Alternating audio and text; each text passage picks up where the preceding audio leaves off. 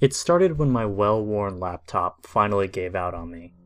Years of avid daily gaming finally caught up with it, resulting in heavy internal damage, or so they told me at the repair shop. And so I was left to search out a new computer to feed my gaming addictions. However, cash was tight, so I didn't have much to spend, which meant any decent rig was out of reach without months of saving. Months without a computer. Unacceptable, I thought. I quickly hit the used computer scene. Pawn shops, flea markets, and eventually Craigslist. After about a week of steadfast searching, I eventually struck gold on Craigslist, a high-dollar gaming laptop being given away. I immediately contacted the poster and inquired about it. Fortunately, even though others had contacted the poster, the computer was still available due to the poster living in a somewhat remote location, and his reluctance to meet anyone halfway. I didn't care, and quickly set up a meeting for later that day and drove over as soon as I could. Arriving at the location, I had to agree with the others who had contacted the poster. It took me hours to arrive and was located on the very edge of town. I pulled off the road onto the dirt path that served as the driveway. The house itself seemed to be part of a farm, although looking around it seemed the field had not been taken care of in years, heavily overgrown with grass and weeds.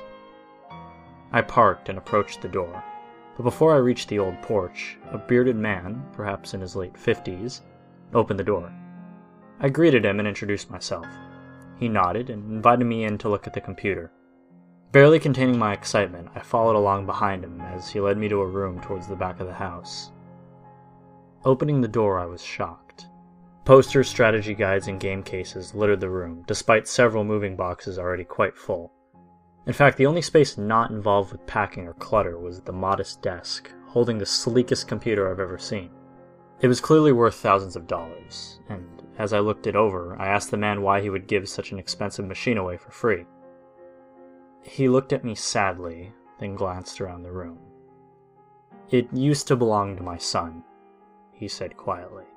"His friends already claimed most of his other things, but insisted I keep this. I don't have any need for it, and can't bring myself to accept money for it. It's better if there's nothing left to remind me." He went quiet then, and I knew I'd get no more answers. I accepted the computer and he helped me load everything into the car. It was late at night when I arrived home, nearly 1 a.m, but I was too excited to wait. The old man's claims that it belonged to his son were upsetting, but I had been without gaming too long to care. I spent 10 minutes hooking everything up and turned it on. It booted up using Windows 7 OS, skipping a login screen. The desktop appeared, the background an HD image of a couple sitting below the night sky. As I was glancing about the desktop for icons, a Steam window appeared, notifying me connecting Steam account. I assumed this was the son's account and allowed it to load. I had my own account, of course, but I wanted to know what this fellow gamer had loaded onto his account. After a few seconds, Steam finished and revealed an amazingly small library of games. In fact, only one game was even installed: Bastion. I was admittedly confused and checked the installed programs, but it was true. Only Bastion was installed. Not that I minded, I didn't expect to get free games along with the computer, but Bastion was one I loved, so I settled in for a bit of play. It loaded up normally, displaying the options of Continue, New Game Plus, etc. I attempted to click Continue, but after a few seconds of loading, an error appeared stating, "Cannot load game, save file may have been deleted or corrupted." I shrugged and started a New Game Plus. The game started, but instead of Rux saying, "I'll see you in the next one," there was a quiet, sobbing sound. When Rux began his standard narration, he sounded very tired, and his script seemed subtly altered. "Proper story's supposed to start at the beginning. Ain't so simple with this one. Here's a kid whose whole world got all twisted, leaving him stranded alone. But I'm getting ahead of myself." I began playing, walking down the path that rose before me. Finds his lifelong friend just lying in the road, waiting for him, like always. Where the hammer should have been, a girl with long blonde hair stood, smiling. I had never seen that character model in the game before, and it seemed to be far more beautiful than anything else in the game. As I approached her, she faded out, replaced by the hammer, which sported a golden sheen that matched the girl's hair. I grew excited at this point, as I realized it must be a modded game. An excellently polished one as well, to have a voice actor and graphic artist so closely match the original. I continued playing until I got to the saloon. He sets foot inside one of his favorite watering holes. Inside is his lifelong friend.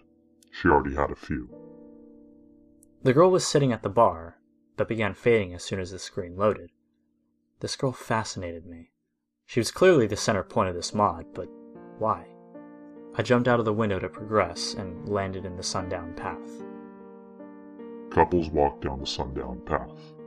She invites him for a stroll. The girl was walking down the path as the kid pulled himself up. I followed after, eventually reaching a sky bridge. I took it and flew into the air. I landed in an area I had never seen before, in a different style from the usual areas. Solid ground as opposed to a patchwork of squares. It was a night sky, full of stars and the moon hanging large in the sky. The girl was sitting on the grass, looking up at the stars. I walked over next to her and sat down. And they all lived happily ever after. The screen slowly faded to black. I smiled. That was sort of a touching ending. No, just kidding. Red splashed across the screen, dark and wet. A female scream pierced my ears and I jumped in my chair. The screen faded into a street, the girl lying in the middle with blood pooling out. The narrator picked up again, his voice now cruel and vicious. Finds his lifelong friend just lying in the road, waiting for him no longer. I walked over to the body and the scene changed again. It was a field. The kid standing in front of a headstone. He looked visibly depressed and the tears flowed down his face.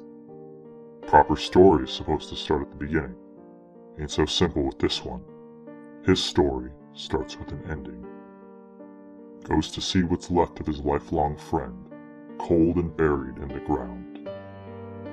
Looking at the scene, it seemed familiar, but I couldn't place it. The screen faded to another scene. It was a room, very dark, lit only by the glow of the screen. The kid was barely more than a silhouette, slumped over a desk. He looked extremely depressed, and the narrator came again. Here's a kid whose whole world got twisted, leaving him stranded alone. What's there left to do when your world's come undone? An options selection screen, similar in style to the regular ending selection, appeared, with the options Continue On and Surrender. I selected Continue. The scene changed, and I was in the Bastion at night, all buildings unlocked. I began to visit them, one by one. The distillery. Tries to drink away the pain, but he can't drown his soul in spirits. Not this time. Mori Midori acquired. The shrine. Curses the gods for their cruelty. They don't respond. Silver Cross acquired. The memorial. Memories just make it hurt. Hurts worse to forget though. Memory locket acquired. The lost and found. Her stuff's already been given away. He snags what he can. Hidden diary acquired. The forge. Tinkering about with toys distracts him. Not for long. Dream computer acquired. The arsenal. He lashes out at the world for a spell. Can't fight what's in your own mind though.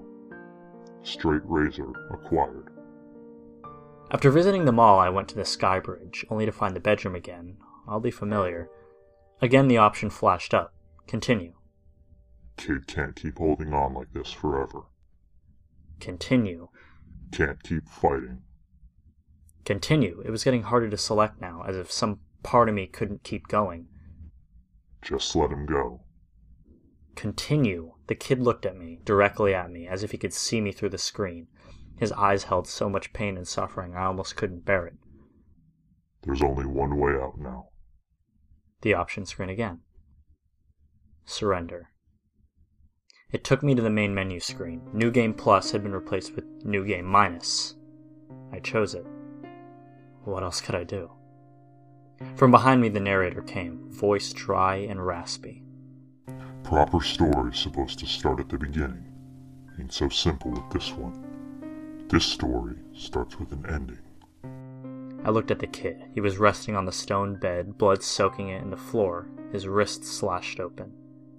Here's a kid whose whole world got all twisted, leaving him stranded alone in a world without love. Lost the only one that mattered to him. What else was there to do? The girl appeared at his bedside, frowning sadly. She began fading out as the flames began appearing at the sides of the screen. The voice was a whisper now, right into my ear. He died to join her, but now he'll never see her again. I turned around quickly to look behind me, but only the darkness of my room was there, nothing more. I turned back to the monitor. Bastion had closed itself, as well as Steam. I reopened Steam, but it only opened a blank login screen, as if I had just installed it. I looked in the file directories just to make sure, but nothing was there. It was only after this that I noticed the desktop image had changed. Now a bright light shone in the sky like an aurora, and a sinister-looking shadow was cast on a far hill, as if a terror was silhouetted by fire. The spot where the couple had sat before was bare, save for a blood stain on the grass. I quickly shut down the computer and turned on my lamp before crawling into bed. I didn't sleep that night. It wasn't until much later I remembered when I saw the field in that bedroom, the field near that house, where she now rests in peace. His bedroom, where he bled from slit wrist to see her again. Both taken by that cruel, unfeeling narrator of our lives and deaths. I still hear him sometimes. If I'm awake on the computer late at night, I mean. Just behind me, just louder than that soft whir of the cooling fans. I'll see you in the next one.